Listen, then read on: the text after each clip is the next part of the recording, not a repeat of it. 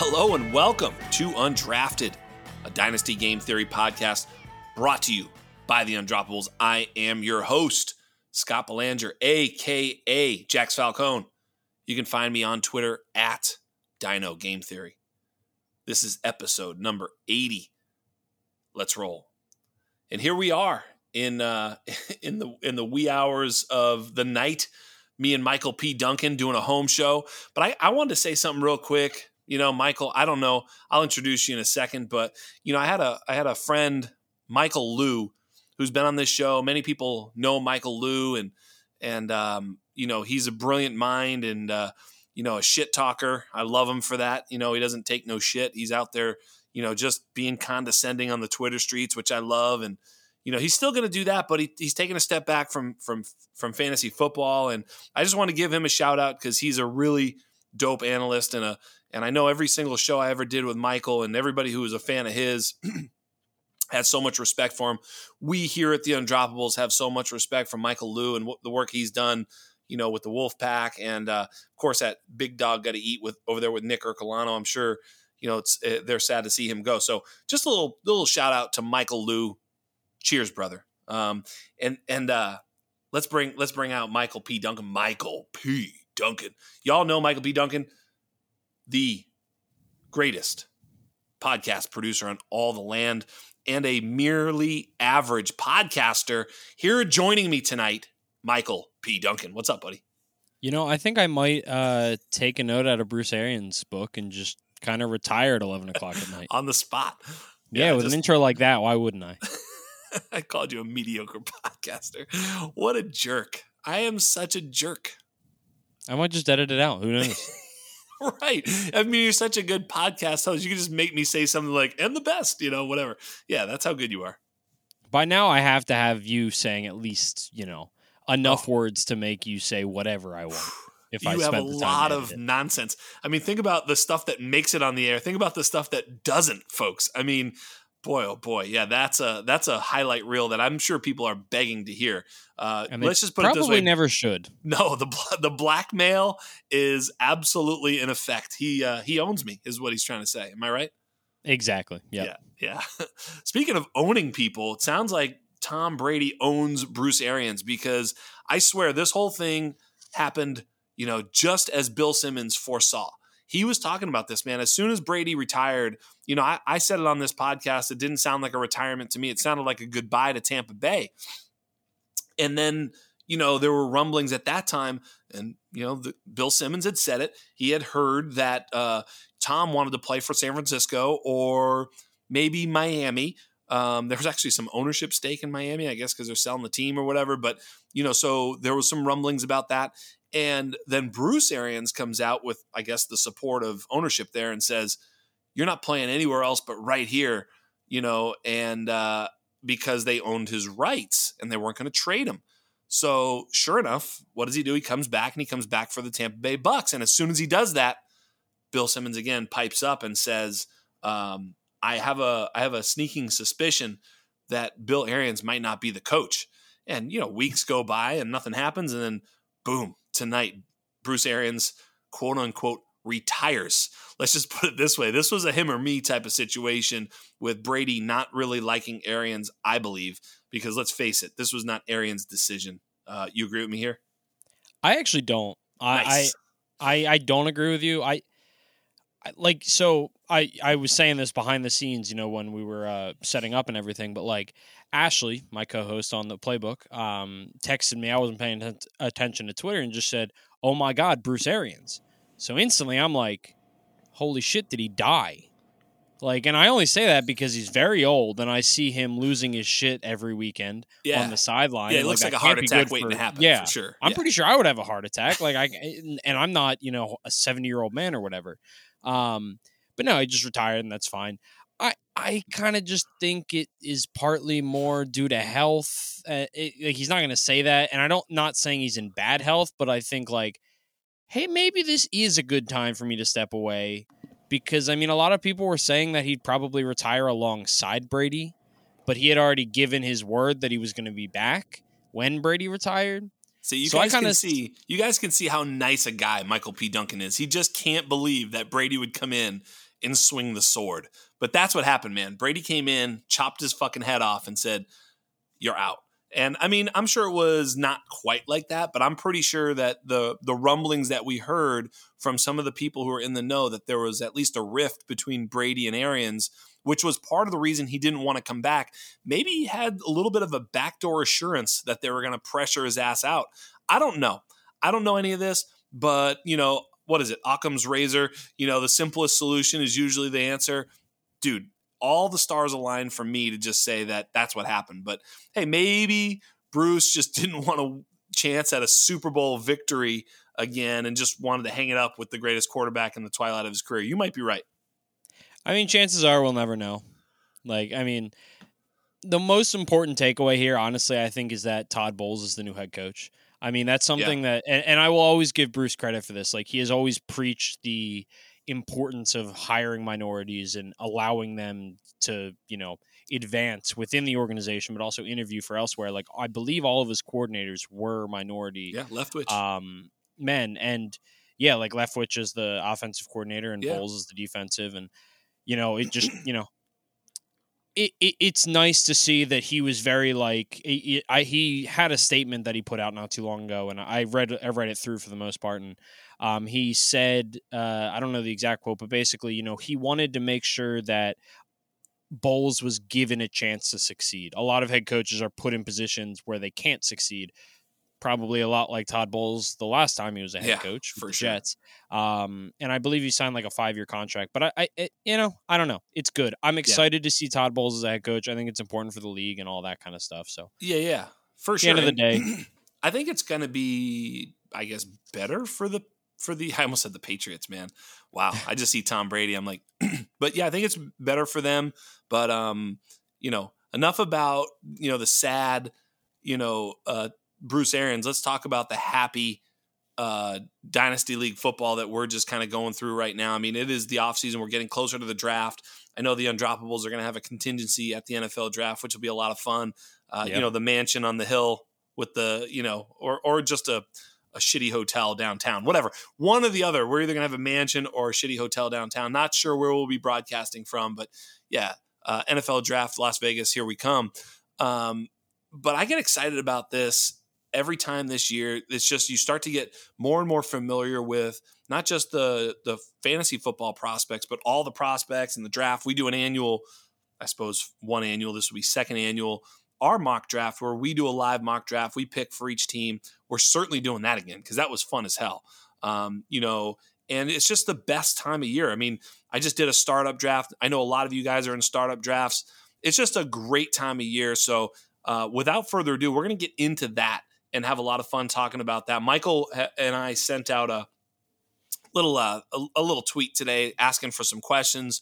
I thought we got some pretty cool questions, so we'll do some listener questions, and we'll probably start it off there and let Michael sort of take it over, and we'll kind of go from there and bounce off some of those questions. Michael, what did the people want to know?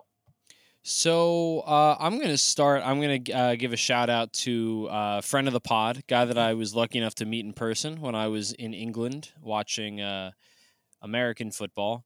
That is Dirk Vandenberg, and he asked, what should rebuilding teams in need of a QB need to do with this year's draft picks? Basically, he wants to know, should you try and get your quarterback this year, or should you trade into the future, into 2023, when there's supposedly a stronger, in theory, quarterback class?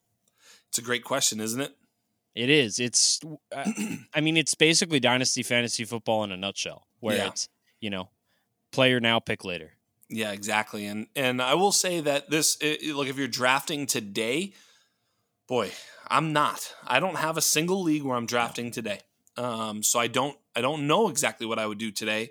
And so if the advice is about today, man, I'd almost punt. I don't know. I don't know if I have great advice. My general advice is to definitely wait. Do not make such a strident decision now. Like, right now is the time where we try to figure it out too quickly. We try to think, oh, I'm taking Kenny Pickett. It's like, easy now. easy now. Let's just see where the fuck Kenny Pickett goes.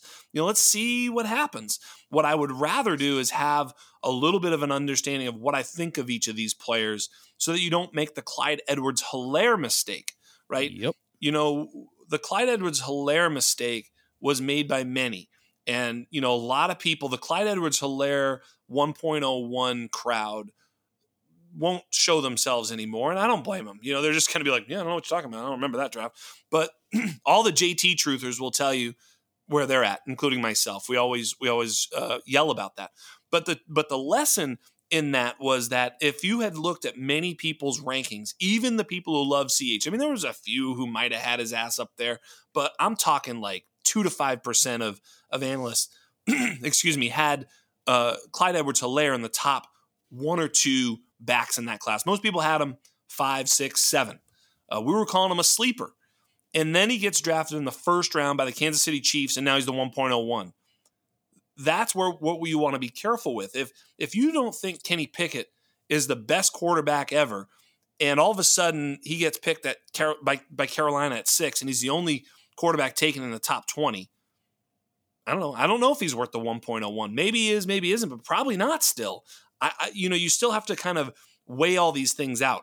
Landing spot, draft capital, where they end up going. I mean, what if, this is not going to happen, I promise you, but what if Breece Hall gets drafted to the Colts? It's like, well. I don't know why, I was thinking about that the other day, and then I had a brain aneurysm. Because I don't even know, I don't know what I would do. I think I would just cry and quit all of my leagues. That sounds miserable. Yeah, it's awful. And it's not probable at all. But there's a lot of spots where you could go where it's murky and not fun. Washington behind Gibson, you're like, wait, what? What do I do? This might be one of the single worst years to be a draftable running back that I recall in recent years, specifically for, incoming rookies. I feel like there's always been a couple spots. Yeah, at there's least no clear a pathway. couple spots. Yeah. Now, Atlanta, even the ones that are spots. There's 3, and none of them you feel good about. I mean, Miami, they just signed Chase Edmonds and Raheem Mostert. Myles Gaskin is their new head coach. Okay, that's probably the best. It is the best. Jets, but where there's Michael Carter. Yep. Showed some talent, but if a guy gets higher draft capital, who knows? And Atlanta, I don't want a running back from Atlanta. Right, exactly. I desperately don't. And also, if Atlanta uses a high round pick on a running back, fire everyone. Exactly. You have no one on your roster except a tight end. Good Lord. Yeah, that's exactly right. It's like when we start to think of it now, we don't know where he's going to go. When and where they all do get drafted, it's going to be exciting and fun, which is why we love the draft in the first place. It's like when CD went to Dallas. Y'all remember, he wasn't going to Dallas. There was no chance he was going to Dallas. Don't remind me. Sorry. But, there was no chance he was going to Dallas. But that was an exciting pick. It was like, oh, shit, he's going to Dallas. So, you never know exactly what's going to happen. Pour some more salt. We didn't think that Rager was going to go over Jefferson in that same draft. The worst part is I did. I will never hide from that. I wanted the Eagles to draft Jalen Reagor. I loved Jalen Reagor coming out. I didn't hate the pick either at the time. I'm on record. So, I thought they were both good prospects. I probably liked Jefferson as much as Reagor, but I was like, oh, that's cool. What a neat fit. I love Reagor. Good for him. And I sort of liked him because Ray G was his boy. And I was like, go get it, man. Yeah, that'll be fun to watch him be good. Wrong. It would be fun to watch him be good. I would thoroughly enjoy it. It would be fun to watch him be good. I don't think we're ever going to get that chance ever again. But these are all the points that we make, right? The running backs are the easiest ones to figure out for the most part in terms of skill set. And even the ones that feel like they're drafted to a tough spot, i.e. even like Javonte last year behind Melvin Gordon, these things usually work themselves out. So unless it's a real conundrum, like I just mentioned with JT, the running backs will work themselves out. And then the other thing we're looking at is the high draft capital quarterback. So I don't know where these quarterbacks are going to get drafted. So to answer the original question, it's like, well, if they're drafted, we're not going to see last year all over again where there's 5 taken in the top 15. Not going to happen. But which ones are going to go where and at what pick. I mean, we're still a ways away. So if you're not picking right away, I would wait. In general, though, I've said this repeatedly. If you can trade a mid-round pick this year for a 23 first plus next year, you should probably do that, especially if you can afford to do that. And if you can't afford to do that, then you really can't afford not to do that, I guess is the point. Like if you absolutely need the player, then you are rebuilding. So sometimes these luxury picks, I go back and my dynasty nemesis will remember the trade like nothing else. But I used to love Darius Geis. Darius Geis back in the news. Love it. Excited. But I love Darius Geis as a prospect. And in that draft in one league, I had the 102 and like the 106, I believe it was. And that was a running back loaded draft. And the 102 and the 106 were valuable picks. Barkley, Geis, Chubb, all those players. Royce Freeman was good back then. Kerryon Johnson, Ronald Jones, Rashad Penny. I'm missing someone, but doesn't matter. There was a bunch of running backs up at the top there. Long story short, I traded the 1-2 and the 106 for like a second round pick and like 3 future firsts. Those 3 future firsts probably ended up being JT. One of them was, right? It was the patience to sell those picks and get out of that first round, even when I loved the player. So the idea was I didn't need to push all in at that point. And if you're in this draft and you quote unquote need a quarterback, then maybe you shouldn't be picking him here because he's not going to, one of these rookies isn't going to come in and like change your fortunes unless you get really lucky. I mean, even last year in a loaded 5 quarterback draft, none of those really changed your fortunes. And we would have predicted at least 1 or 2 would have.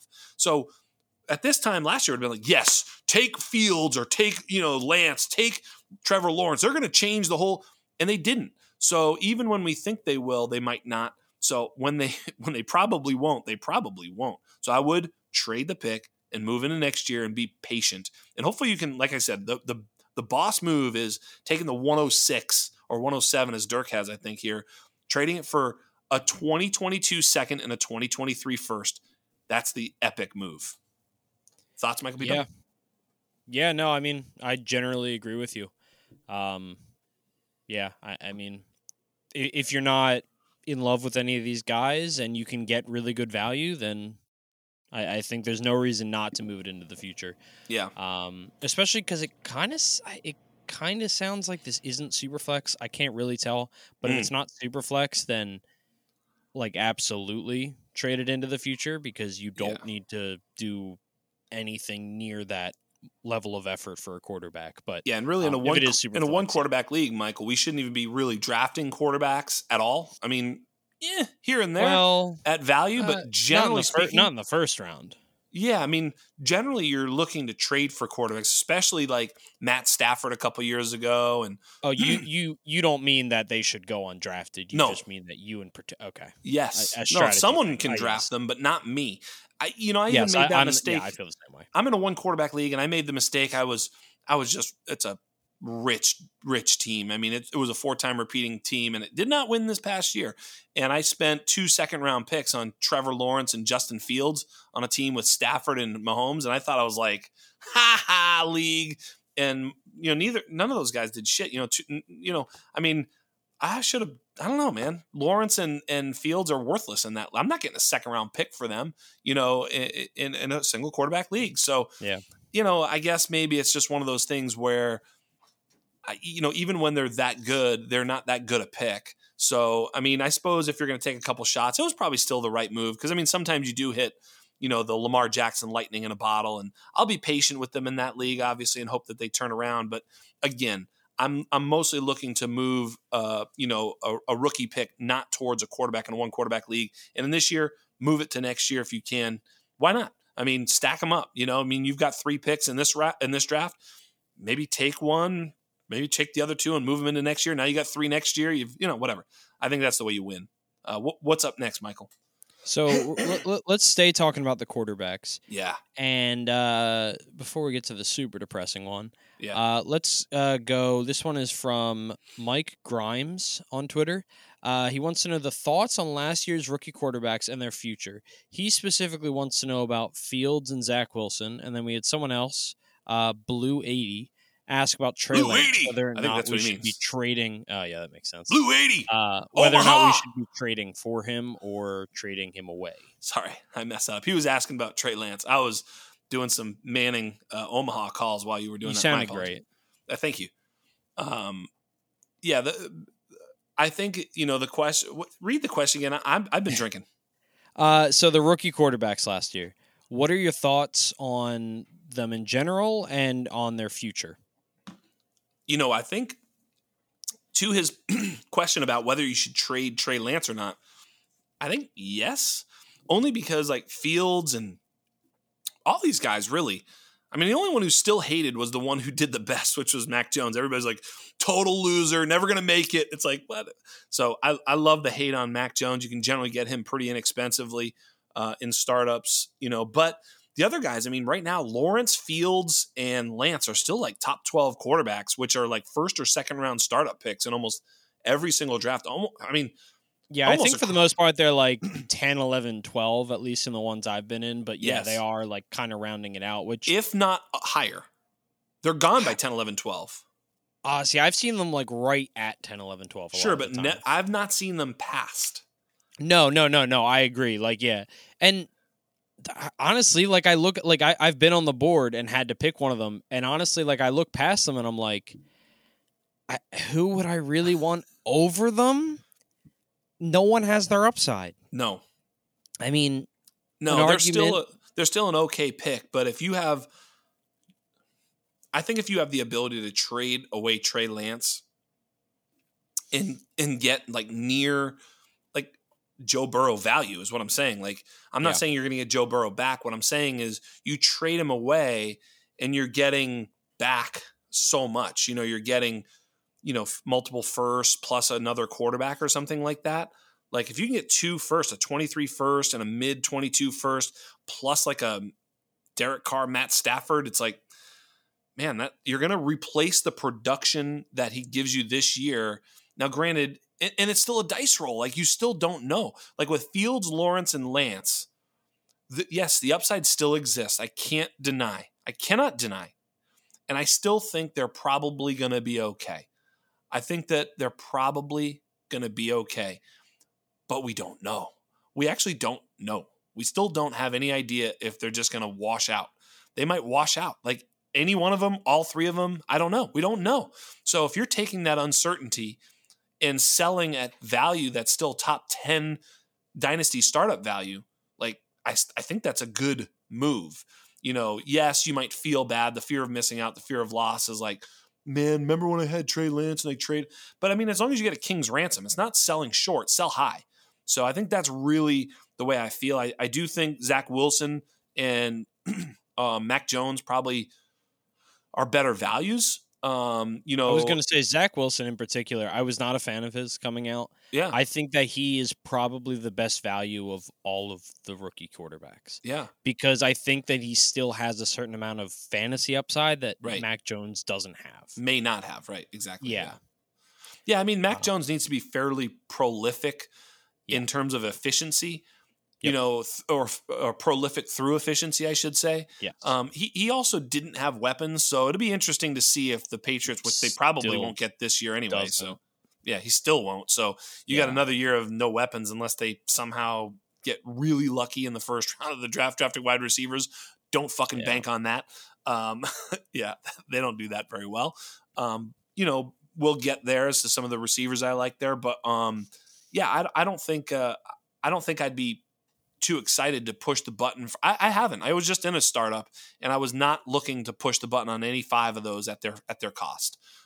Mac Jones went in the 3rd round in the startup I did, and they all just went so quickly, and I was able to just attain other assets and move back. And I got Tua later than all of them, and it's just like Tua is an awesome value. Yeah, it's like, well, and who knows which guy's going to fall. It was something I was going to talk about just after having done this startup draft. It made me remember too, like, I think a lot of us who do this sort of professionally, as we do this analysis, we get in these expert leagues, and then there's a lot of groupthink in the expert leagues. And when you're an expert, you're less you're more risk averse. You just don't want to do something stupid and look like a fool in front of other analysts. So there's a lot of like, I don't know, you go almost by ADP. It's very close. There's not a lot of reaches. There's not a lot of ridiculous picks. I think it helps that the people that make the ADP this time of year are the experts. Like, they're the ones that are doing stuff right now. So, like, I think that's probably why it goes very close to ADP as well. Yeah, with expert leagues. But I just did a league, Dynasty Nemesis got me in a league with a couple guys that we played Dynasty with. But then, like, I think there's, like, I don't know, somewhere between, like, 5 and 8 who have never done Dynasty. Now, they've played fantasy football. But we all know the first Dynasty league you did, you were kind of like, I don't know, you're just blindfolded at a piñata. You weren't exactly sure. You kind of knew, but you weren't exactly sure where the hell it was. You can speak for yourself. My team is great. My team was great. The team I drafted was great. Look, that's the 4-time winner for me. So I felt pretty good. It's when I learned I was good at this. But even still, I didn't quite know what the fuck I was doing. Like, I was like, wait, how much does age matter? Should I be taking a rookie now? Like, when the fuck should I take a rookie? And all this stuff happens. And so I'm playing with these guys who have never played Dynasty before, and there were some huge irregularities. And what I'm saying that for is many of the people listening are playing in home leagues or other leagues where there's going to be huge irregularities in rookie drafts and in startups. And I think that's where you find value. I was also, while I'm at it, I'm going to give you another Dynasty 101 trade tip that I found in this startup.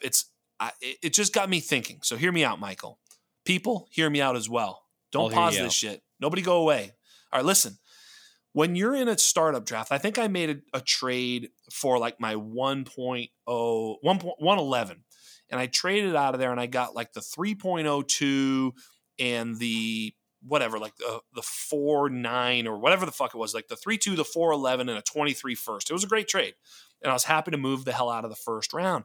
And I don't remember who the person took. It was like, I don't know, Javonte Williams or something. I don't even remember who the hell it was. And it was kind of crazy because it was like, whoa, that was a surprise. Dalvin Cook, I don't remember. It doesn't matter. It was like, what the fuck? And then with that 3.02 in a super flex startup draft, I was able to get Deshaun Watson, which is crazy. I will grant that. That's not going to happen in many leagues or any leagues. I mean, it shouldn't have happened in this one. It was crazy. But nonetheless, so I'm just looking at it like I wouldn't even trade who he picked at the 111 straight up. I wouldn't trade that straight up for the guy I got at the 3.2. I wouldn't do that. I'm happier to have him than I was whoever I would have, whoever he took at the 111. Plus I got a 23 first, plus other shit, whatever I got later. And what I've learned is that you just profit by transacting. And I saw Chalk did a league, a startup league, and he's got like 7.22 first and like 8.23 first, and he's still got a fairly good team. And he just was collecting debts. He was just collecting debts, and trading back over and over and over again, just being willing to trade. And if I had the time and energy, I would have done that even in this draft too. There was sometimes I was like, fuck it, I'll pick a guy. What do you want me to do? But if I'm willing and able in a startup draft to be the guy willing to not take a pick and to move back, whether it be 3 spots, 8 spots, 2 rounds, and just collecting that token that it costs to get there. Sometimes you'll get just as good a player 2 rounds later or 7 picks later, but you still hold the profit. And in a startup draft, I am telling you, unless you're making dumbass trades, which you shouldn't be doing because you listen to this show, just make a fucking ton of them. Just make a ton of them. Move back, and collect all of the profit. That is the most important Dynasty Game Theory 101 startup draft advice I can give. I mean, a lot of people will say to go up and go get yourself 2 quarterbacks. Now, in this particular case, I got them. I got Lamar and Deshaun Watson in this particular league, even by trading back, which is generally not going to happen. But again, I think I proved a point to myself that y'all are playing in leagues where it could fucking happen. Like I say this sometimes to some analysts. I go, well, look, that'll never happen, Scott. It's like, well, fuck, man, it happened to me. Like it just did. I'm not saying that it should happen. It shouldn't have. But I got Lamar at the 2.02 and Deshaun at the 3.02. It can happen. I got 2 at the 7th round or some shit of a super flex league. You feeling me? And I think like that's important. Just like You're right. You nailed it right on the head. Like expert leagues, groupthink. Home leagues are not expert leagues. Right. Like they're not. People are listening to this so they can dominate their home leagues. Like that's the plan. Like you are putting in extra time and effort by listening to this podcast. Yes. And it's the same as regular fantasy football, just in a more niche environment. Yeah. Where the people that are winning your leagues, I mean, you can get a lot more lucky in regular fantasy football than in Dynasty, to be honest. For sure. That's right. But the people that do consistently well are the people that put in the extra time, like doing this. So to just kind of put a nail in the coffin on the rookie quarterback talk or second year quarterback talk for Trey Lance, the only thing I'd want to add is he's probably the only one that didn't lose value in the past year. I think Fields and Lawrence in particular probably lost value. Lawrence for sure. And you probably can't trade them for as much as you can Lance. Right. So that's something I would keep in mind.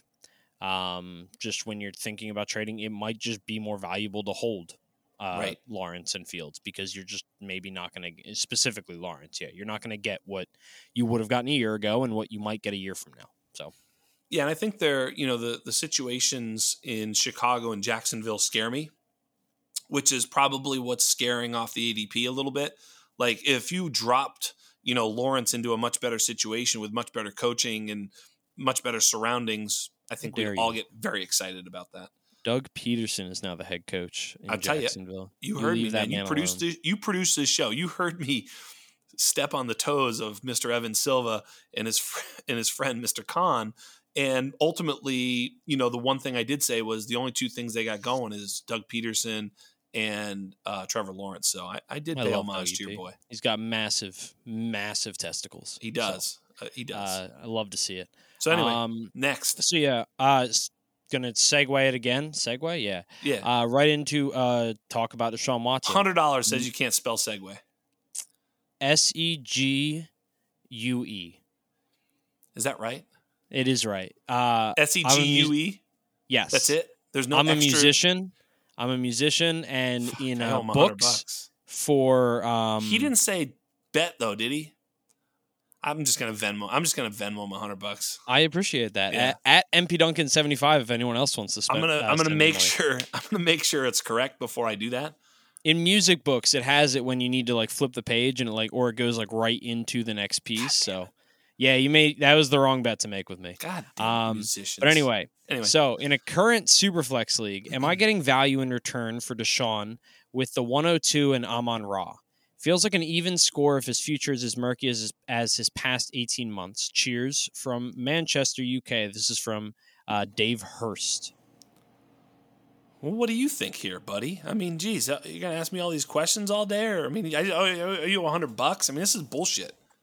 I think absolutely not. I mean, because I think the main argument here that it's not is I don't think his future is as murky as the past 18 months. We talked a lot about, I didn't, but I guess I did actually. I chimed in on this bit, but specifically what his suspension might look like.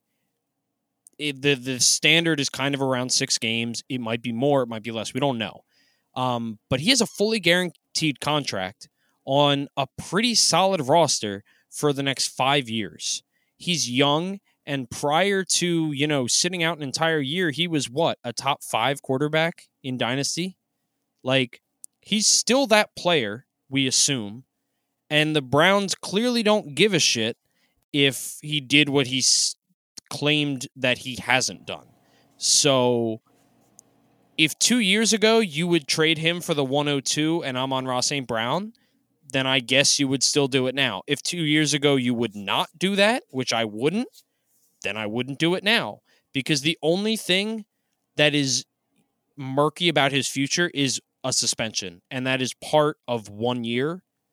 And that's way too short term of a look to trade for the second pick in a rookie draft and Amon-Ra St. Brown. I'm paying him $100. I'm giving him the easy questions. I mean, yeah, good job, buddy. This was the easiest one that we got because absolutely I'm not trading Deshaun for the 1.02 and Amon-Ra. Absolutely not. No way in hell. Just no, because I'm taking a coin flip at 1.02, assuming Brees goes 1, then I'm getting, I guess, Malik Willis So the downgrade from Deshaun to Malik Willis, I'm only getting Amon-Ra, not enough, not nearly enough, because it's just like, Willis's ceiling is, I don't even know if it's Deshaun Watson. Like, I don't know. It may not be Deshaun As a Watson. passer, probably. It's tough. Malik Willis has a really high ceiling. Really high I truly ceiling. think that. But he doesn't have, like, the chances of reaching that ceiling that Deshaun Watson has, because we've seen it. And I'm like, certainly that's not just who making he that is. deal today. Like right now. Absolutely no not. chance. No chance. I mean, maybe if Malik goes to some, but even then I'm not doing. I'm wanting more for Deshaun in a super flex league. And you said everything right. The fully guaranteed contract, the likelihood of a suspension not happening. I mean, let's face it, once the NFL is an inside, boys league, so as soon as he was, not guilty in, the criminal courts, that's when all the teams were like, oh, here we go, flies to shit, so to speak. I guess the pun fits, but it's like they knew, and I'm sure they had word from Goodell and everybody that this is not going to be a major suspension if he's not in jail. If he just gets sued by some girls, that's fine. Don't worry about it. That whole thing. I think they were fine with it. We'll suspend them for the people, but I think it's just going to be that. So I don't think that he's going to be suspended for a year or a season. And I don't think so either. Even then, I don't think I make this deal. I don't do it. I wouldn't do it. Yeah, Amon-Ra's not enough of profit. I need multiple firsts. Give me that 1.02 plus a 23 first, plus a player better than Amon-Ra. This feels like a trade that I might have done a year ago. Yes. When the first thing came out about the first woman, maybe this is the kind of trade that you would get offered then. Yes. And you're like, you have no clue whether or not you're going to do it. Yeah, but now his future is in the NFL. You're not doing that trade. 100%. And by the way, even if Malik Willis lands in the top 5, what are the chances he goes to a roster that's better than the Browns for Deshaun Watson? 0. Which is something really important, especially for a young quarterback. Now, 0 with you. Dave in England. Don't do it, Dave. Hang on. What do we got next? We're just going to keep going with some quarterbacks. I love this. And this is from Pwingles. Easy I felt for you to dirty say. saying that. Didn't like that. He's got a clown face avatar with a mustache. I don't like it. Yeah, Pwingles is he dances in the same streets with us, and he does disturb me a little bit. Every time I see the clown face, I'm like, okay, this is good. And then it's just here it is though. Let's hear it. I'm not even afraid of clowns. I just think they're creepy. Like, they're definitely creepy. Balloons can go fuck off too, because who likes a balloon? Balloons are fucking stupid. Come on. You're comparing balloons to a man dressed in makeup and a clown costume. I just think balloon is an inanimate object. Yeah, you've got a good point there. You're making some pretty good points. You need a therapist. I don't need I might need a therapist, but I don't think I need a therapist for the balloons. I don't know. I think that's way too strong of an opinion on a balloon. Come on. Sloppy, someone's spitting in that fucking thing. Get that goddamn thing away from me. That's all I'm saying. It's not like if you open it and breathe out the inside, sure. But if someone's spitting inside, get them away. Just get them away from me. I don't want any goddamn balloons near me. I don't need them. Did something happen to you? No, my children have them. They're fine. Of course, I'll blow up a balloon, tie a balloon, give it that's fine. But they're stupid. Let's face it. They're just ridiculous. They're filthy. The kids touch them. Get out of here. They spit all over them. Pop. I don't need any balloons. I've learned a lot about you in the last couple of minutes. Clowns, on the other hand, you get a few clowns at a party. They're throwing the fire bombs around the apartment. Those are pretty good. I like those. Clowns are creepy as shit. They are creepy. All right. So what our friendly neighborhood clown wants to know is, does the rushing quarterback have a negative effect on running back reception ceiling? Idea/narrative worry you about Elijah Mitchell / whoever the running back is on the team that selects Willis? Well, it won't be those guys. Javante, I guess he's talking about Russell Wilson, but yeah. Let's just Or take maybe that it's out of the Elijah Mitchell equation. with Trey Lance, and then whoever the running back is on the team that sticks Wilson. I think that's what he's saying. He's like, does that? Yes, to some degree. Although I think if you're talking about Javonte, I think we covered that pretty clearly on this podcast, that whether it was him getting older or him sort of not wanting to run, Russell Wilson didn't run as much last year as he's done throughout his career. Throughout his career. So, I think Javonte is in good hands, and he's more of a I think he's going to be a touchdown scorer. So he's going to catch the football too, but my God, is that kid good. Elijah Mitchell is, everybody knows I love Elijah Mitchell. I got pretty close to sending out my annual tweet of running backs that could be eviscerated by the draft. Doesn't mean they will be, but they might be. And I'll even talk about it a little bit right now. Running backs that could be eviscerated by the draft. Now, this particular season, there's not as many eviscerators. Really, it's only a couple. Maybe, Breece Hall, of course, Walker, and then maybe Isaiah Spiller, maybe some of these other guys. But after Walker, it's kind of like there's just a bunch of maybes, so they aren't eviscerators. Like when DeAndre Swift shows up, it's like, oh, shit. Kerryon Johnson. It's like a eat into someo's work type of thing. Is dead. Kerryon Johnson, Marlon Mack, they all died when those big boys came in. Other guy, Trey Sermon didn't kill anybody. You know what I mean? He's just a fucking guy. It's the same thing as you look further down the row of some of these backs. Wherever Brian Robinson go, he might go to the Atlanta Falcons where he gets a pretty clear path, or he could go someplace like Indianapolis where he's a backup now. So. He needs that opportunity. He's not an eviscerator. These high level backs can come in and just kill someone. Like, let's face it, if Breece Hall goes to San Francisco, Elijah Mitchell is nearly dead. He's basically a backup running back. Absolutely. Now, you know what I mean? It just is. That's just the fucking way it is. So those guys you have to be careful right now. And I would just look at those guys. Michael Carter is one of those guys, right? There's a bunch of these guys in the NFL right now that can be absolutely killed by one of the big boys coming in.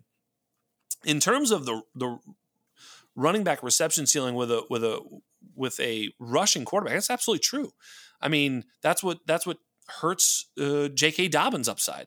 J.K. Dobbins' upside is locked into touchdown scoring because it's not going to be in receptions, and we don't give a shit about rushing yards. That's been proven by Derrick Henry, who has 2,000 rushing yards and is barely a top 5 running back in fantasy. So we know that they need receptions, and rushing quarterbacks do limit the reception share of a running back. So yeah, absolutely. If Malik Willis gets drafted to Detroit, that's an arrow down for DeAndre Swift. There's no doubt about it. It doesn't mean that DeAndre Swift is dead, but it's not good.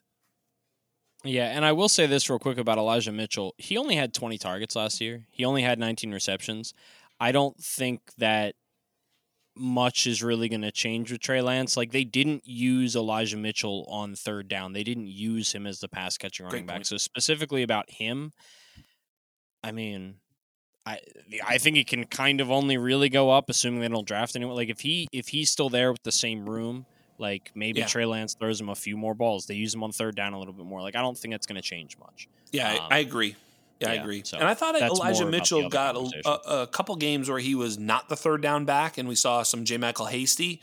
And then there was a couple games where he was, and I think he had 8 targets a couple games, or some crazy thing, like 6 to 8 targets. And I think those were mainly the ones where everyone was dead in the San Francisco running back room. But he did prove that he could do it. Oh, and I 100% believe that he can do it. Yep. It has nothing to do with his talent, and it's entirely to do with how they use him. What do we got next? Is common refrain. Let's see. Let's go with a slightly different one. We'll go in a different direction. Dynasty Foundation wants to know off-season tips to continue league activity. It's hard looking at these pending trades. Do you have any fun, quick tips to force people to accept your trade offers? It's a good question. I should ask this question to some of my guests here and there. I don't really know. I mean, definitely calling people names is a good one. Like, you call someone a name, and they're probably going to respond to you. Like, you just literally call them out in the chat or something. Like, this guy's a idiot or whatever. You call him whatever you want. I mean, you can of course call him worse things. I'm just trying not to lose our sponsors. But no, I'm joking. But you just start calling people out. They'll start getting a little excited, and we've seen it. We've seen people come into a league and then they drop themselves into a league, like if they take over an orphan, and they just start fucking throwing shit around the apartment. You know what I mean? They just come in, like, knock shit off, and you're like, what the fuck? Who's this motherfucker? And then all of a sudden everybody's involved, and then all of a sudden, you can start getting some activity. Send some stupid trade offers, all that stuff.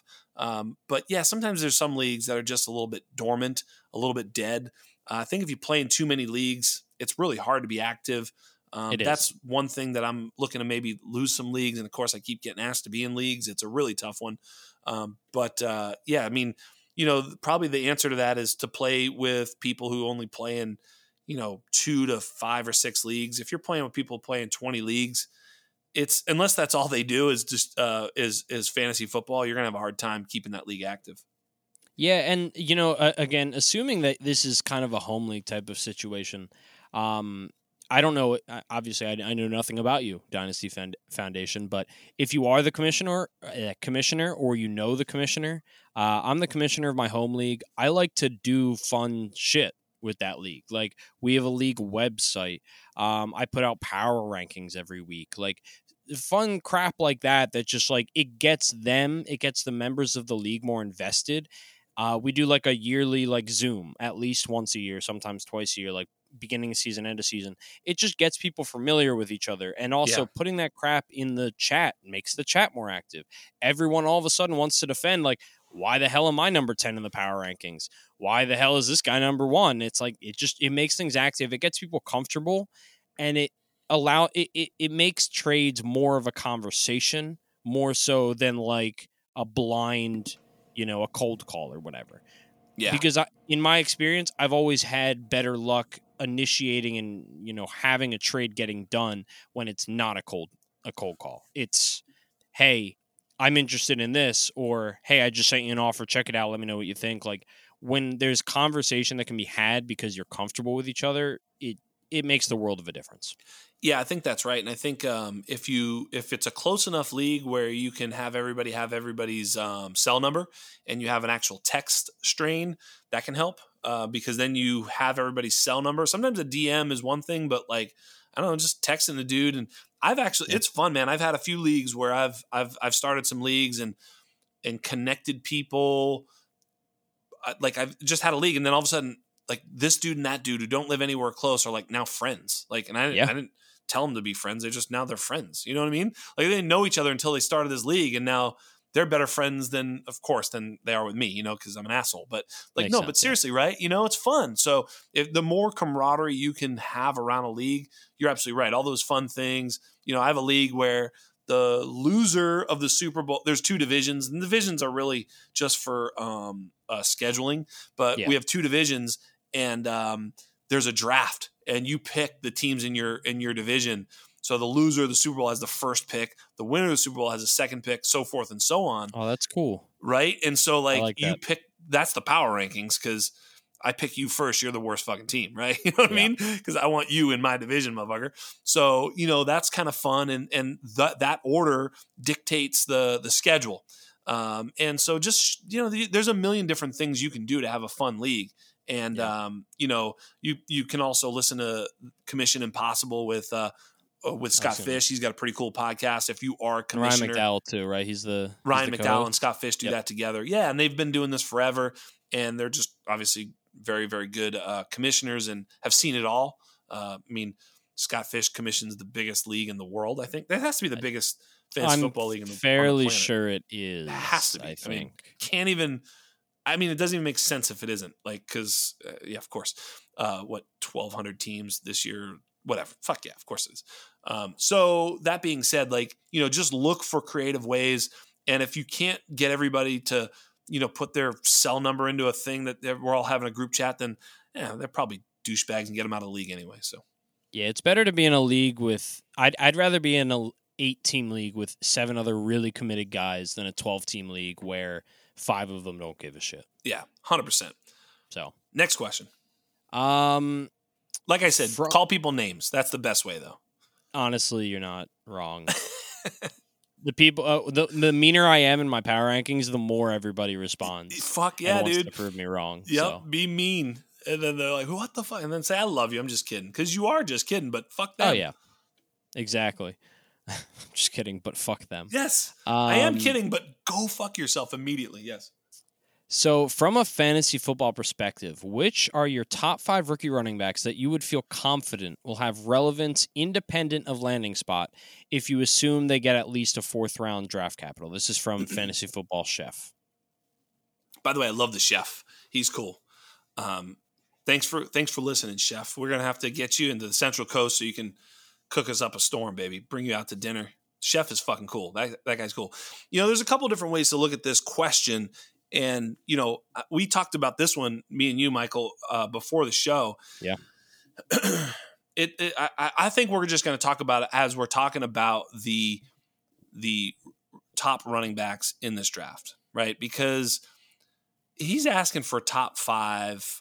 I would tier it way differently, and I have a different way of looking at these running backs. I have a tier 1 running back in Breece Hall. Yep. I have a tier 2 running back in Kenneth Walker. And then I have other guys. That's what I have. And these other guys have different reasons why they're other guys and different reasons why they're, looking good, but there's other guys. And if you're talking about confidence that they'll have relevance independent of landing spot, for me, it's Breece Hall, and that's it. I don't have 5. Yeah. Like, some years, maybe there's that many guys, but no, if everyone got if every single running back got a 4th round draft capital, I think the only guy I would be confident in is Breece Hall. That's it. I mean, it's not saying I don't like any of the other guys, but we're talking confident in. Right. I agree 100%. I agree 100%. Yeah, there's only one back that I feel confident in. And we were also, maybe we were talking about this on the show or not, but there's also not that many landing spots or open vacancies for these running backs, right? So a lot of these guys, most of these guys are going to get drafted where it's murky at best, where they're like, I wonder if he's going to play over Chase Edmonds. It's like, I don't know. That might be the best situation. I think we did talk about that on the show, but you're right. It's blending for me too, the conversation we had prior to the show. Yeah. But it's like, right, that's the best landing spot. And still, put Zamir White there and you're like, I don't know. I don't know what that means. I don't fucking know what that means. I don't know. Who knows? 3rd round pick, Zamir White goes to Miami. Okay. Good to know. I'm not that excited. I don't know. I guess that's mostly exciting. So really, it's going to be a lot of dice rolls with these running backs late. To answer the question, my top 5 right now are Breece Hall, Kenneth Walker, Rashad White, Isaiah Spiller, and Zamir White. But if you're asking like who's going to have some relevance regardless of landing spot, I would put like Brian Robinson in there because I think wherever he goes, he's going to have, I don't know about fantasy relevance, but at least NFL relevance. Maybe James Cook is a guy who's going to have relevance, like a Kenneth Gainwell type relevance regardless, but I don't think that's what you mean either. So there's certain guys, and I talk about this all the time. We're going to talk about this in one more moment too with another question coming up, but it's also the utility of a guy. You look at a guy like that goes a lot into the conversation of relevance because I think that's basically what Kenny Gainwell is. Right. Is exactly how he was going to be utilized at the next level. We certainly thought that's what happened. Well, that's what happened. It's what happened for the most part. Yes. He was basically only used as a third down back. Yes, and it's healthy to have skepticism. It really is. Like, I've said it. It's the T-shirt, right? Be ready to be wrong. It's like, don't think, I really like Rashad White, but I'm also like, I don't know. I mean, fuck, you could tell me he's gonna be drafted in the 5th round and never does shit, and I'd be like, yeah, probably, yeah, totally, totally. I'm not here to be like, no way, dude, best running back. And you could also tell me that he approaches a Jamal Charles ceiling, and I'd believe it. Like, it's range of outcomes. Like, I see that he's athletic. I see that he's gifted. He's a good pass catcher. Like, there's a lot of things I like, but it's like, I don't know. You know what I mean? It's not like a given. And when we look at these running backs, you're looking for a guy that smells like Breece Hall. That's what you're looking for. Yep. And that's what Cam Akers looked like. That's what DeAndre Swift looked like. That's what Dobbins looked like. That's what Taylor looked like. That's what Gibson looked like without the production, but athletically at least. But you look for these guys and you're like, yep, that looks like the guy. And Brees Hall is really the only guy that looks like that guy. Kenneth Walker in some ways, but the receiving is a little bit of a question mark. And, who knows? I mean, so to answer the question, there aren't 5, but the only one that really you can be certain of is Brees Hall. And then from there, there's a lot of stuff that needs to be sorted out through draft capital, landing spot, and what the NFL thinks of him. Like, what that's going to affect ADP too, because part of this is like you don't want to draft if Kenneth Walker goes in the 5th round and he goes to a spot that is meh, there's a really good chance he's still the 2nd running back off the board. And do you really want that as the 2nd? Like, do you want to pay that price for what you're likely to get? No. So then it comes down to like, okay, well, I could take Elijah Mitchell in the 4th round of my rookie draft. Yeah, he got drafted in the 6th round. If Isaiah Spiller goes to Atlanta in early 2nd round or something, yep. Yeah, I'm taking him ahead of Kenneth Walker. What the fuck? Are you crazy? Yep. Like, I've been skeptical of Spiller this whole time, but I still also realize that he was a very good running back in a major conference and caught a lot of passes and was highly regarded from the beginning. And now he's highly regarded by the NFL. Like, I'm in. I may not be as in as like, this is a JT moment, but I'm in like, yeah, he's going to get some opportunities. And with opportunities at a running back position, we've seen it a million times. Name the running back that was good, last year, and you can find a number of them that were like shitbags, athletically, just because they got opportunity. It doesn't make them elite. It just, any opportunity makes you relevant, right? Opportunity makes you relevant from the running back position. It doesn't make you relevant from the wide receiver position. We've seen guys like, I think it was Jalen Guyton was like top 10 in the league 2 years ago in routes run. And he wasn't top 10. You know what I mean? But if you give a running back top 10 in touches, he's going to be top 20 in the NFL. He's going to be a top 15 back. Like, there's almost no way he can fail entirely if he has targets and touches. So, and it won't look pretty either. Maybe not, but they're going to get it. Whereas receivers have to work their way open. So running backs is an opportunity plus talent.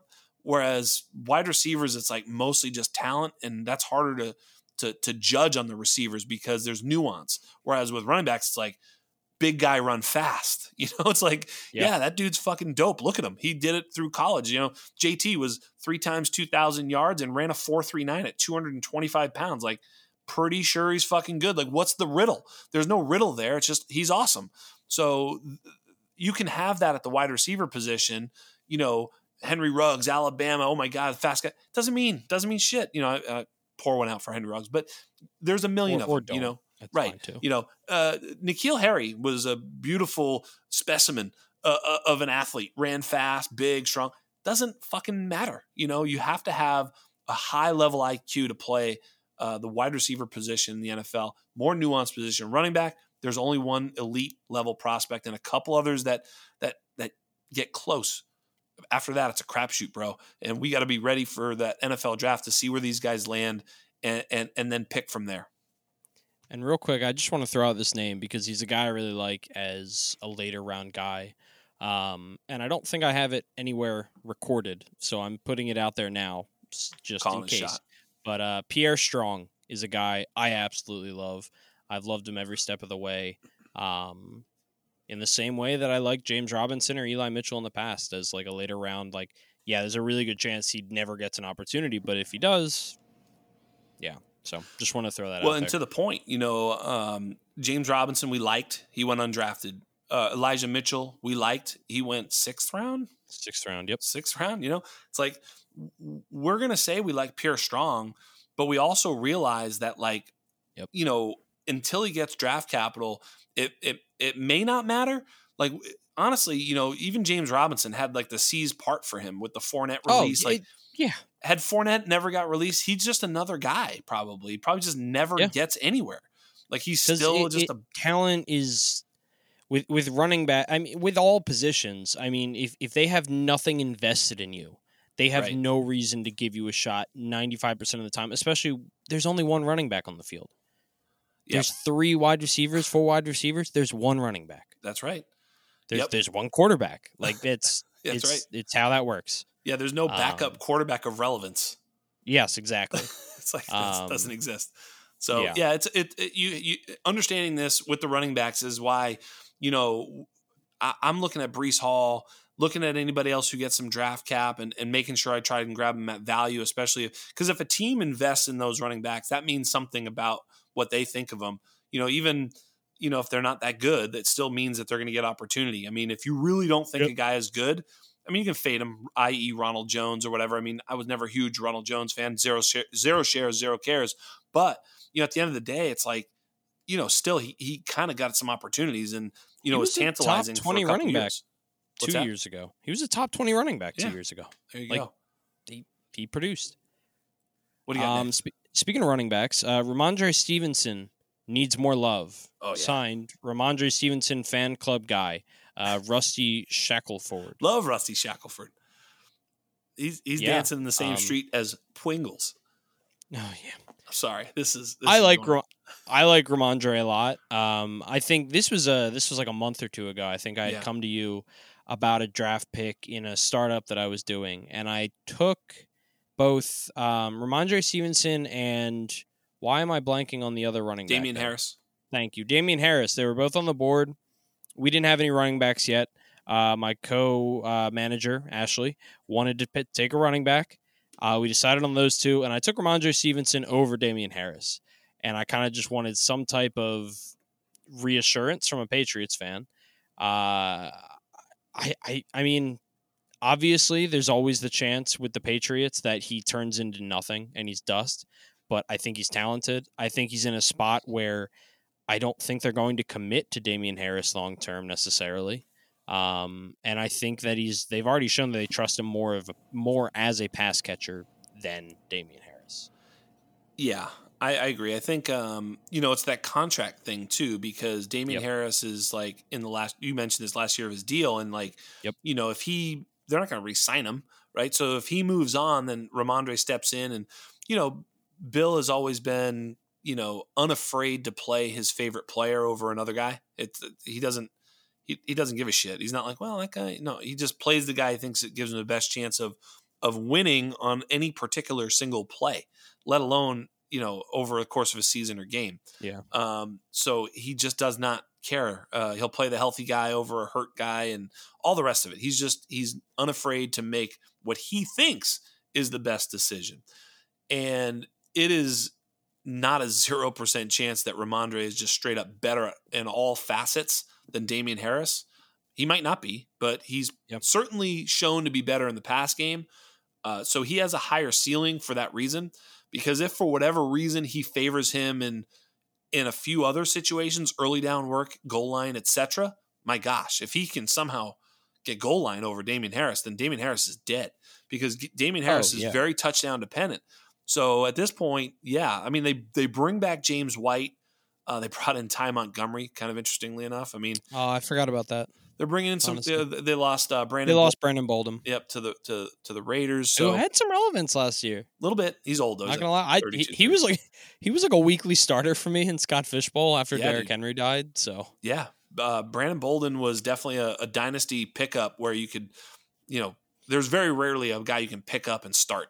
That is not common in dynasty leagues. And Brandon Bolden was that guy in a lot of leagues for me. I was like, oh, thank God if I needed a, I have Brandon Bolden. Yes, that's when it's bad. Maybe, but last year it was the walking dead of running backs. So yeah, every running back was getting hurt. It was brutal. That being said, I think Ramondre has that bigger upside. So yeah, I mean, we had 2 podcasts last year named after Ramondre. So I mean, obviously this is a fucking Ramondre Stevenson fan We're club. We're part of that fan club guy. That was before he was drafted to my favorite team. So I mean, yeah, this is like, I mean, I don't want to get, too far ahead of myself on Ramondre Stevenson, but yeah, I mean, let me ask you this way, Michael, and maybe you can ask back to me, but Ramondre Stevenson or Michael Carter in Dynasty? Wow. That is it's tough. Probably Michael Carter. Okay, so Ramondre Stevenson or Devin Singletary? Devin Singletary. Huh. Okay, Ramondre Stevenson or Kareem Hunt? Kareem Hunt, and I don't. Wow, you are picking good names. He's right in this spot, right? So I mean, I had him at like 29. I'm moving. Are those around. Exactly who you have around him? Yes. And, it's like, okay, so then it's like Ramondre Stevenson or Rashad Penny. It's like, well, it kind of has to be Rashad Penny, kind of. Yep. Because so he's right there. I mean, I have like Ramondre and Damian Harris at like 30 and 31, 31, 32, depending on if I move a couple guys here and there. And it's like, yeah, they're right there. Because then after that, it's like Tony Pollard. Would you rather have Tony Pollard or Ramondre Stevenson? Ramondre. Yeah, me too. Darrell Henderson and Ramondre Stevenson? Ramondre. Madison, Ramondre. Ramondre. Right, so he's right there. Like, Yeah. then it gets a little thinner behind that. I'm still debating internally Devin Singletary. I think that might have been the hardest one that you asked. Devin Singletary is on the could be eviscerated by the draft list for sure. I think all of those guys were, honestly. Dynasty 101, go put Devin Singletary on the block. If you have Devin Singletary, you're like, right now you're thinking, dude, he could be the lead back of one of the best teams in the NFL. Yep, that's true. Yep. He also could be an absolute zero after the draft. The Bills pick late. And I think there's a decent chance that they feel like they've got it all fucking figured out, except running back. If we could just get Breece Hall at pick 25, we are set. It could be that pick. And if they pick Breece Hall, I think they're too smart. Maybe. They could be too cocky too, though. There's very few franchises that I feel confident enough to say that I think they're too smart to do something Kansas like City that. drafted Clyde Edwards-Helaire. I don't necessarily think that Kansas City is. I mean, come on. You love Andy Reid. I love Andy Reid. We did not see that coming. Andy Reid has come out and said that he loves that he is not in control of personnel. He blamed Patrick Mahomes. Well, no, but he blamed his He didn't blame anyone. The GM he got himself fired in Philly because he became the GM. And he has since said that he's so glad that he is not in control of personnel. I will fucking ask the question, how the hell do you pick Clyde Edwards-Helaire over Jonathan Taylor, DeAndre Swift, Cam Akers, and J.K. Dobbins? How the fuck do you do that? Like, the night of the draft, that was like, what the fuck are you doing? And still in hindsight, it's worse. It's way worse than even the night of the draft. And the night of the draft, I was beside myself. It's unbelievable. Only thing that I can say is that you thought that he had a chance to be one of the greatest pass catching running backs of all time. I didn't. No, but I'm saying if they thought that, well, then they're stupid. That's the point. Yeah, he was clearly not. Like, no, he was never going to be that. I thought he'd be better than this. I thought he was I did not think he was I thought he was an average runner for he was fine. He was slow. I mean, he was carrying red flags in his pockets. He produced in the passing game. That is the one thing he had. If you draft you would have produced in that passing game, Michael P. Duncan. Thank you for that. You're welcome. I appreciate that. And I will say, I guess if you want to put it on Andy Reid, he looked a lot like Brian Westbrook, except Brian Westbrook had a lot more juice. Yeah, I got that jersey downstairs. Yeah, he looked like Brian Westbrook now.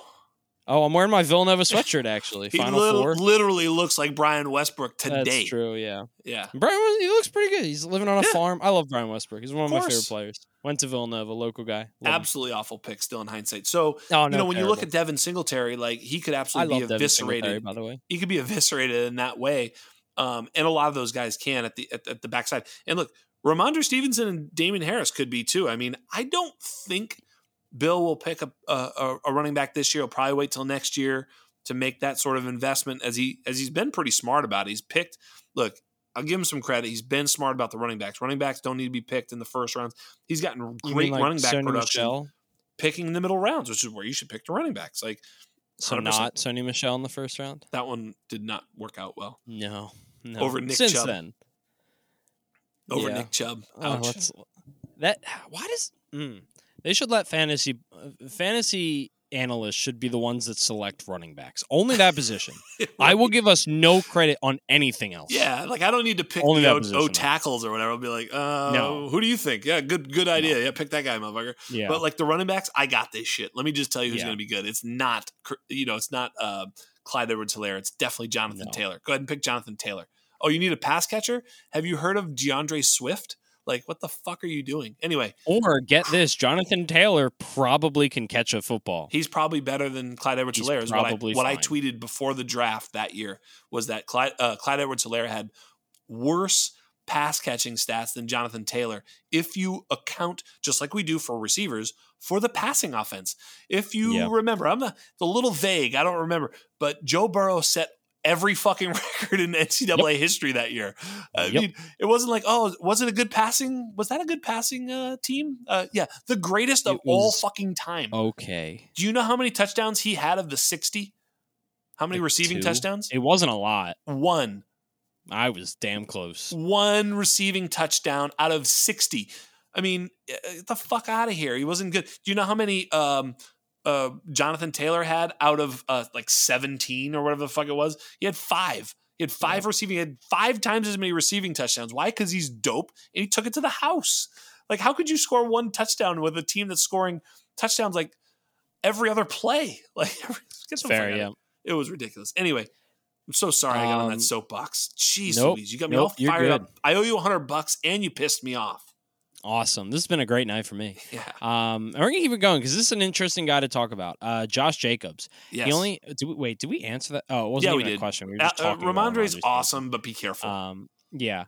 Josh Jacobs only has 4 100 yard rushing games in the past 2 seasons. Will a new offensive scheme and the addition of Adams help or hurt Jacobs next season?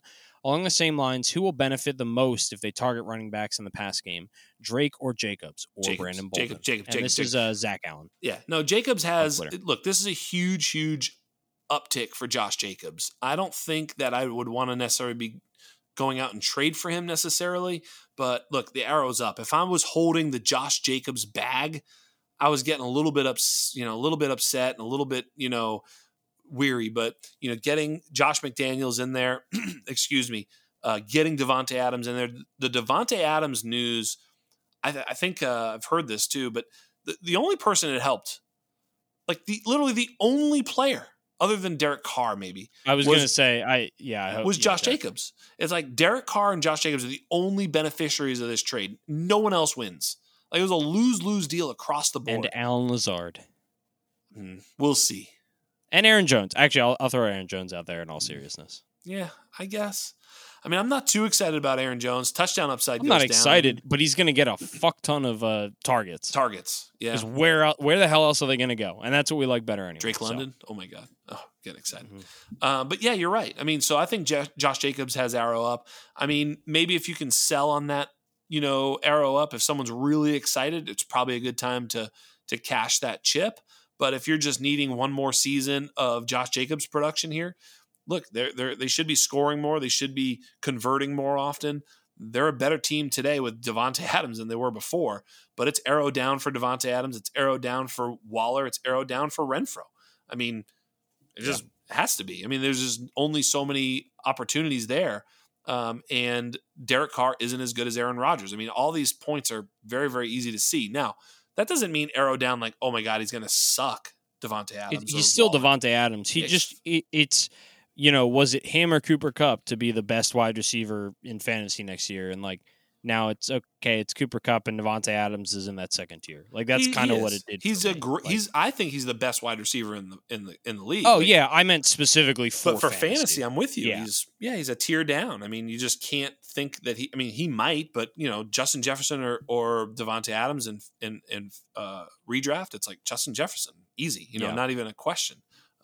Just with the target share and the opportunity and the upside. So yeah, that being said, arrow down for everybody else, but Jacobs gets the uptick. He should be, they should be converting more often and in the red zone more often. And he should hopefully catch some more passes. I would think, I disagree with you there. I don't think he will. You don't? Tell me. Because they brought in 2 pass catchers. Because one, Josh McDaniels, everything we just said about Ramondre Stevenson and Damian Harris, like, Josh McDaniels was in charge of that offense. Yeah. Like, I get it. It's not always a 1-to-1 when coaches switch teams and that. And I'm not saying that he's going to run exactly what happened in New England, but like, he brought in Brandon Bolden. But philosophically, you may be right. But philosophically, Yeah. Did he bring in Amir Abdullah too? Is that right? I honestly I don't remember I that one. think it's Amir Abdullah is the other Part of me guy. wants to say that was last year, but then he retired. No, But I no, could be Abdullah went to completely wrong. Carolina. I'm going to look it up now because you got me thinking. All right, that's fine. But yeah, like I just I don't know, man. I am not going to expect anything out of Josh Jacobs from a passing game perspective. I'm going to hope that being on a better offense raises his floor and raises his ceiling. But the fact of the matter is he deals with a lot of injuries. They have a couple pretty playable running backs in Kenyon Drake and maybe Amir Abdullah and Yeah. Brandon Bolden. Yep, it is Amir Abdullah. He did go there. Wild. So, I mean, I think that's also a little bit of a bad signal for the pass catching That's upside all for Amir Jacobs. Abdullah does. So Exactly, as we saw what basically Brandon Bolden does too. Is he's only a real pass catching back. So you got pass catching back 1 brought in, pass catching back 2 brought in, and Drake is obviously a shitbag, but he is a pass catching back shitbag. And like I think there has to be some level of obviously we know we quote unquote know that Josh Jacobs can be that, high volume receiving guy because that's what he was in college. That's what we projected him to be. The fact of the matter is he hasn't done it in the NFL. No. Like, and I think to a certain point, we just kind of have to accept that maybe it won't happen. Yeah. And if you go into next season expecting it to happen, and like I've never been that on Josh Jacobs, so I've kind of been preaching this for like multiple years. Like, if you expect that to happen, you will be disappointed. Last year was the first year his ADP finally reflected, this is in redraft, finally reflected him not catching passes. So just don't get overexcited. Yeah. Don't get overly excited and expect him to walk away with 50 receptions because you will be disappointed and you're going to overpay for him. Yeah, I agree. I think, I think probably 1,100 yards rushing. And, Yep. Look, he went from 20 to 33 to 54 catches over the last 3 years. So there is an uptick there. He has seen more utility there. His targets and, yards and all that has gone up. Never caught a touchdown pass. So, we'll see. I mean, look, I think, 1,100 yards, 10 touchdowns and 50 catches. I think we'd all be pretty happy with that. And, that's not a lock and that's not necessarily elite, but he's got some upside, but yeah, exactly. He's still in the mid RB2 for me in Dynasty. I think that's reasonable. What do we got next? So speaking of running backs, this is from Tom on Twitter. The top 12 running backs seem to be split with young guys like Taylor Swift, Najee seemingly cemented in. Then there's a group either at or close to the age apex that includes guys like Mixon, Eckler, CMC, Cook, and Henry. What's your assessment of the top end of the running back position for Dynasty? Yeah, it's kind of funny because a few of those guys I don't have in the top 10 or 12. Like, I've got, Taylor Swift, Javonte, Najee, Cam Akers, Dobbins. Holy crap. All this is the first guys, time in a while I'm looking at your rankings. Yeah, I don't have, Dalvin and Kamara and Mixon and Chubb and Zeke and Derrick Henry in my top 12. You have Henry 1 above Josh Jacobs and 2 above Elijah Mitchell. Yeah, I don't know about this Derrick Henry. I'm a little bit nervous. He's old. He's now hurt. I guess if you could talk me into moving him up a little bit, but honestly, do I want Nick Chubb or Derrick Henry? I don't know. Yeah. I want Derrick Henry. Okay. I definitely want him more than Zeke, but that's not really the question. Maybe I'm a little light. I mean, he's like, what is he, like 42 years old? No, he's 29, right? He's just getting old and he's had that foot. He didn't look good in the playoff game. And I know he was quote unquote hurt, but he has a metal, what do you have, metal in his foot and in the shoe? Like, it's not like, oh, yeah, no, he was fine. It was just a sprain. It's like, dude's had metal in his foot and in his shoe. Like, that's like, I mean, that seems like a problem to me. I don't know. For a running back, I don't know if this is the same, but my sister quit soccer because the cleats were heavy. Seems like a weak reason. Yeah, I agree.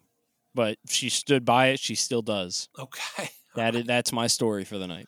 So maybe that's the problem with Derrick Henry. The cleats looked a little heavy last year in the playoffs. Because of all the extra metal in his foot. Yeah, he had a lot of metal in there. I tweeted that during that game, and I thought it was a pretty good tweet. This guy's running out there like he looks like he has some metal in his feet, and he fucking did, man. It was awful. So yeah, I think when I look at those guys, I'd much rather look if I could trade Derrick Henry for Dobbins straight up. Yeah, fuck yeah, let's do it. Like I feel like if I have to buy Dobbins, I'm gonna have to pay profit. I don't think I'm getting Dobbins straight up for fucking Derrick Henry. Like, so yeah, for me, if I can get any Antonio Gibson, Travis Etienne, Dobbins, Akers, the Saquon's still young enough. He's the wild card, and Eckler is you've helped me fall in love with Eckler, and then the rest are all young guys. I mean, McCaffrey obviously is still, you can't get him outside the top 3 or 4 or 5. But other than that, it's all young guys because I'm looking at their floor and ceiling is like, if you had to bet for your life who's going to score more fantasy points next year, Derrick Henry or J.K. Dobbins, you'd take Derrick Henry. But if I said, you're paying me 5-1, you'd be like, no. Like, you know what I mean? Like, or if you're spotting me, any amount of, I don't know. It's just, it's yes, I guess, but you're not that sure. You're really not, because if Dobbins plays all year, like he could be everything that Henry could be going forward, not what Henry was going back. Like that's the thing with dynasty football is that we think, dude, he's not going to score. He's not going to run for 2,000 yards. Well, neither is Derrick Henry probably. Like I'm not saying he isn't. I'm saying he probably isn't. Like of course he can. We've seen him do it, but Derrick Henry is very, very unlikely to rush for 1,600 or 1,800 yards. He's more likely to have 1,300 or 1,400 yards. Like, it's just he did the most incredible things. Like, I don't know. I that's feel not like normal. I would put money on him running for 1,600 yards. I'll take that bet. Let's put that same 100 that he's under. I'll say under 1,600. You can say over 1,600. I mean, that's kind of the line for me. Like 1,800, I tend to agree, but like 17 game season and let's do 1,600. All right. Done. Get that 100 back. Fucking how many months? When do I have to wait for that? February? That's fine. Yeah, February. I need some Christmas money. You're buying the Christmas gifts for my kids. That's it. Good job. No, but I just don't. I don't know, man. I mean, the injuries and all that stuff. He's been able to avoid them. Now he's got this foot thing. It's like I don't know if that's going to be okay. So these older backs tend to break down, especially the big backs. I don't know. I'm dubious of Derrick Henry for sure. I'm glad you pointed out my super, super low ranking of Derrick Henry as a dynasty asset. Yeah, I mean, I just think it's interesting. I mean, like, I guess, so just to summarize kind of what you were saying and to kind of answer the question, you think that there is a very large, like the guys that 2 years ago were in the top 5 and 6, you think that within the next year or so, they will be either dead or you can see them starting to get there. So you have basically completely crossed over to the next, the guys that you think are going to be around for the next 4 to 5 years. 100%. Like you're there now. You don't need another year to get there. You're already there. Correct. Yeah. I mean, look, I'll take these guys at value. Like, I saw Zeke drop in the, in the draft they did, and I'm perfect. Look, Zeke is I have Zeke ahead of Derrick Henry because Zeke is younger than Derrick Henry, and Zeke is tied to that contract, man. I've said it once or twice on this show. Like, he is going to be a Dallas Cowboy. They cut Amari Cooper because of how much Zeke is going to be a Dallas Cowboy. Like, they didn't trade Amari because they didn't want Amari on the team. They traded Amari because Ezekiel Elliott is going to get paid like all the money, and it's all locked up. It's guaranteed. Stupid. Yeah, of course. So, but that gives him security. That gives him opportunity. Jerry's not gonna be like, yeah, no, sit him down. There's like, play his ass. We're paying his ass. Let's see it. So he's gonna be tied to opportunity. Only if he gets hurt will he not play. And yeah, he lost a step last year, but I mean, he's gonna be out there playing. So, with Derrick Henry and Zeke, I'm a little lower, 15, 16, 17, somewhere in there in my 16, dynasty 17, rankings. yeah. But yeah, of course. I mean, J.K. Dobbins is, I don't love coming off the injury this year. I mean, it's the same thing with, Barkley last year and Dalvin Cook a couple years before that. I don't love Etienne's injury, but I mean, shit, what are you going to do, right? I mean, these guys are going to get their opportunity, first round draft pick. I mean, he's going to get his opportunity. Etienne, So I'm all in with the young guys. Akers is going to get his. So Gibson still a buy. So yeah, rock on. Just get one of the young guys. Flip them for a young guy and move on.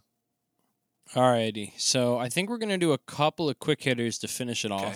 off, because I think these last ones, I don't know if they need as much, like, I don't think they take as long to answer. Mr. Tweets asked if you're sitting with the 1.03 in a Superflex rookie draft, and assuming Brees and Malik Willis would take 1 and 2, who are you pulling the trigger on at 103? Smart answer, probably trade back, but let's assume there are no trade partners and you have to make a selection. Yeah. As it stands right now, I think it's easy. With the information that we know or that we think we know, I think it's Kenny Pickett. Huh. Well, I mean, you've heard me disagree with that. I don't know if I agree with that. I mean, I guess that's the thing is that a lot of things can change between now and then. But for me, if I had to, I'd probably take Drake London. It's interesting. Yeah. I don't blame you. I just, with the way that I feel like we're hearing about this quarterback class, I think there's such a large drop off after the first two in the way that the NFL looks at them. That's fair. And that, for me, is I think the value of getting, I think there is a real chance that 2 quarterbacks go in the first round and that's it. Probably. And I think if you're then saying that the drop off is from Malik Willis and Kenny Pickett to Sam Howell is, a 50% chance of hitting to, a 2% being in the second round. I think that's massive because I think there's also I think there's a ton of wide receivers that are going to go in the first round. And I think landing spot and draft capital is going to be a big decider of them. I mean, there could be up to 7, 8 maybe in the first round. And I don't know. I think where if you're doing tier-based drafting or if you're just looking at value, right now, what we know right now, I think it's Kenny Pickett. But come draft day, that could very easily change depending on, do more quarterbacks go? Do less quarterbacks go? Where are these wide receivers going? Does one of them get top 10 draft capital? Like that kind of stuff. Yeah, we see that a top 10 to 15 quarterback in the NFL draft, a top, pick in the NFL draft quarterback has about as much insulated value in dynasty fantasy football than any other thing. It's just like there's almost no way for them to lose value. We've seen it with, Zach Wilson, Trevor Lawrence, Fields, and Lance. They all sort of held value. Lance didn't play. Fields was awful. Zach Wilson was embarrassing at times. Lawrence was about as much of a disappointment as there could be. And they're still top 12 to 15 quarterbacks off the board and top, 20 to 25 picks in a super flex draft. So yeah, we're seeing those guys just be so value insulated that there's a fairness to what you're saying. If Kenny Pickett goes 6 to Carolina or whatever, and we think he will go somewhere in the top 15. But I also look at it from another lens, Michael, which is if I had to bet my life on who's going to be a good football player in the NFL, it certainly ain't fucking Kenny Pickett. That's not my pick. I mean, I don't think if I had to bet. And that's extremely fair. Right? Like if I was just betting. I agree with you 100%. Right? I'd be like, okay, my first 3 picks, if you were just like, who's going to be fucking good? Like just maybe not great, but good. It'd be like Brees Hall, Drake London, Garrett Wilson. 1, 2, 3. Like that doesn't mean that's who I'm picking 1, 2, 3. It just means like pretty fucking sure they're going to be good, dude. And then Kenneth Walker. It's like those 4. Treylon Burks, huge ceiling, but I'm like, man, oh man, there's some scary, commentary about Treylon Burks sometimes, and the NFL, doesn't like him as much as Chris Olave and some, things I see. Like, I don't know, man. I'm getting the heebie-jeebies on my Treylon Burks love, and I love him, so it's really weird. But that's my point. Is like I don't know. So for me, it's those 4 guys, and then Malik Willis has gigantic upside, the biggest upside in the draft, basically, and so he has to be considered up there. And Treylon Burks has to be considered up there. And Kenny Pickett's going to be drafted, so he has to be considered up there. But those guys aren't as sure a thing for me. And I suppose depending on how you look at it, the insulated value of a top 15 quarterback pick or the assuredness of how sure am I that this is going to be an above average to better than that NFL player, 2 ways to look at it. So 2 quick things just to add to that, because I didn't really disagree with anything that you said. But one, the fact that they have such an insulated value is even more impactful when you look at the guys that aren't those guys. Jalen Hurts. Everyone is scared shitless of him all That's the right. time. There's nothing he could until he gets a big contract. Yep. Everyone will be scared shitless of him forever. Yep. Davis Mills probably was the best looking rookie cornerback last year outside of Mac Jones. He's not going anywhere close to that. Has a starting role. Still, everybody's frightened as shit. They are apparently in love. It does not matter how many times the Houston Texans say they're in love with him. Doesn't matter. No one cares. Put your money where your mouth is and we'll buy in. Yep. And then the other thing, and this is just something that I've decided to adopt this year, and I am admitting that I have no fucking clue what to look for in a quarterback. That's right. No clue. I am trusting the NFL because you know what? I hated Justin Herbert. I'm a fucking moron. Right. There's one or two of them every year where it's like, wow, he looks bad. Josh Allen. I'm just going to believe the NFL, and also the fact that it's a mix of I'm going to trust their opinion on these quarterbacks, whether or not I should. It's going to be better than mine, and then even if they're wrong, their value is still insulated to the point where it's like, yeah. So I don't disagree with anything that you said. I also love Garrett Wilson. He grew up an Eagles fan. So I know my heart is going to be crushed when he gets drafted one pick before one of our picks. It's going to be great, and I'm going to hate everything. Lower him in the rankings after this. Sorry about that. I didn't know that. That's mean. Thank you. You're welcome. But I think that's a more interesting conversation than I thought it would be when I first had read it a couple hours ago. Yeah, you're welcome. But either way, I think that's very interesting. Yes.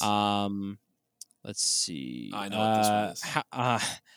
From Pwingles again. Pwingles, how tight are your pants now that CD is the wide receiver one? Read it again. I was talking over you. How tight are your pants now that CD is the wide receiver one in Dallas, and is he comfortably wide receiver 3 in Dynasty right now? Comfortably, I agree. Pwingles nails it. He's absolutely right. My pants are very, very tight, almost daily because of the CD Lamb ascension, the inevitable ascension. Yeah, I mean, this is fun. I mean, those of us who really appreciate the player that CD is, and I mean, I don't know that he's the best receiver in the league. I'm not saying anything like that.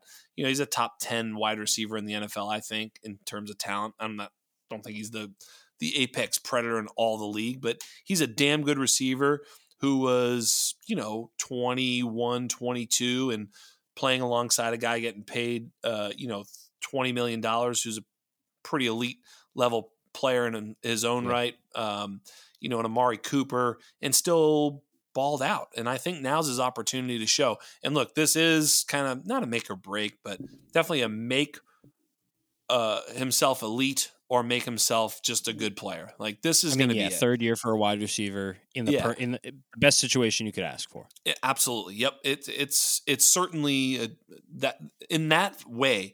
Are you elite? It's make or break, right? It's going to be hard for him to say I'm an elite wide receiver if he's not elite this year, right? So yeah it's kind of one of those opportunities. But I still think I'd be somewhat skeptical about putting too much, in one basket. We certainly had the infamous, Jordan McNamara back and forth, which in a lot of ways I agreed with him. I mean, I didn't take a wide receiver at the top of. I don't have CeeDee Lamb in the recent startup. I did. I have Lamar Jackson and Deshaun Watson. I don't have CeeDee Lamb. I didn't take him. So it's not that I don't think he's great. It's that I do also agree with the notion that these, top tier wide receivers are not always the best bet to return the value because, if he's the wide receiver 10 in redraft, like, in fantasy points, it's like, oh, well, that didn't win me shit. That doesn't win you anything. You need Cooper Kupp season to really win you anything from the wide receiver position. Otherwise, you just need a bunch of good wide receivers. Well, he's definitely one of those. And if you drafted him in your rookie draft at pick 108, then fucking hallelujah. This is great. Hold on to CeeDee Lamb and ride him. Unless you can get a king's ransom for him, then trade him. That's also a fine move. You get DJ Moore plus a 23 first, plus this, that, and the other. Sure, rock on. But I'm super excited for CD and one of my favorite players in the NFL. So excited to watch him have a great season. So yes, your pants are very tight. Very tight. Next up, I think I'll just hit this one real quick. is from GWR, member of the Listener League that we do. And he wants to know, is Wentz a starter after this year? And, man, I got to tell you what. I don't think so. He might not be a starter this year. Yeah. Man, I don't know what it is. I don't know what it is about him. But if you read the Jim Irsay comments that have come out in the past 24 to 48 hours from the league meeting, man, I don't know what he did in Indianapolis, but nobody liked him there. Irsay was like, it was a devastating mistake, and we just needed to make sure that we just needed to rid ourselves of it. Wow. If you read those comments, they are damning to him. All the stuff we talked about last week in the Evan Silva pod about his personality, it has so little to do with his ability to play football. It is all the off the field stuff, but in such a way that I feel like we barely ever see. It's not, the Deshaun Watson or the Tyreek Hill type of off the field stuff. It's this dude doesn't know how to take coaching, and his teammates don't like him. It's super weird. He's just a douchebag. I don't get it. I truly don't. It is perplexing. And this is the guy, I loved him. He was my favorite player in the NFL.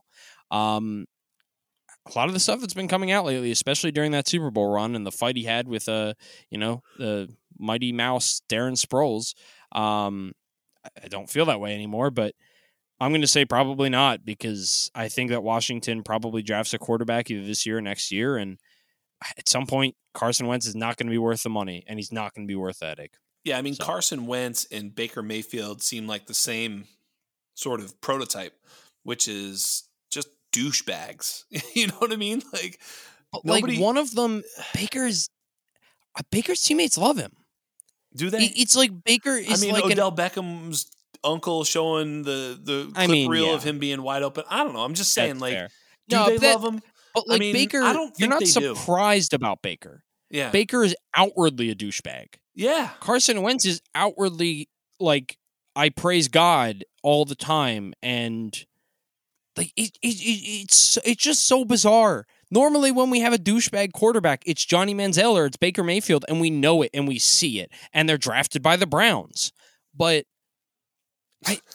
we don't see it. We as an audience, we don't see this side of Carson Wentz seemingly ever.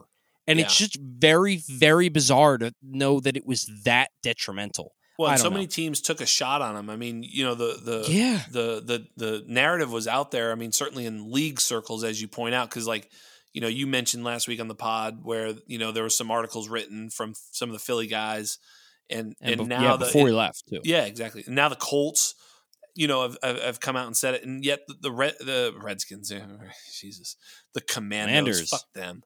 Yeah, football team, whatever. This is ridiculous. Football team better. We can't. Yeah, football team. But the Washington douchebags. Maybe it's a good fit. I mean, actually, yeah. That's their next. That's 2023. That's on. They should honestly just switch it every year. At this point, of course they should. Why not? Yes. I mean, they're going downhill. That's all I know. It's Commandos. God damn it. Ridiculous. I know it's the Commanders, but I'm calling them the Commandos for the rest of the I actually kind of like I hadn't heard that one before. I'm going to stick with it. I like that. Yeah, Commandos. That's good. Yeah, fuck them. Listen, that's a show. I mean, we're running out. We got nothing more to say. We're going to get back into some rookies. We're going to get some guests on. Glad we had this little mailbag. Tons of fun. We had Michael P. Duncan making me smarter, making me look good. Thank you, Michael P. Duncan. Thank you for having me. Of course. And on behalf of everybody here at The Undrafted, on behalf of everybody here at The Undroppables, on behalf of my guest and producer, Michael P. Duncan, I am Jax Falcone, and we are out.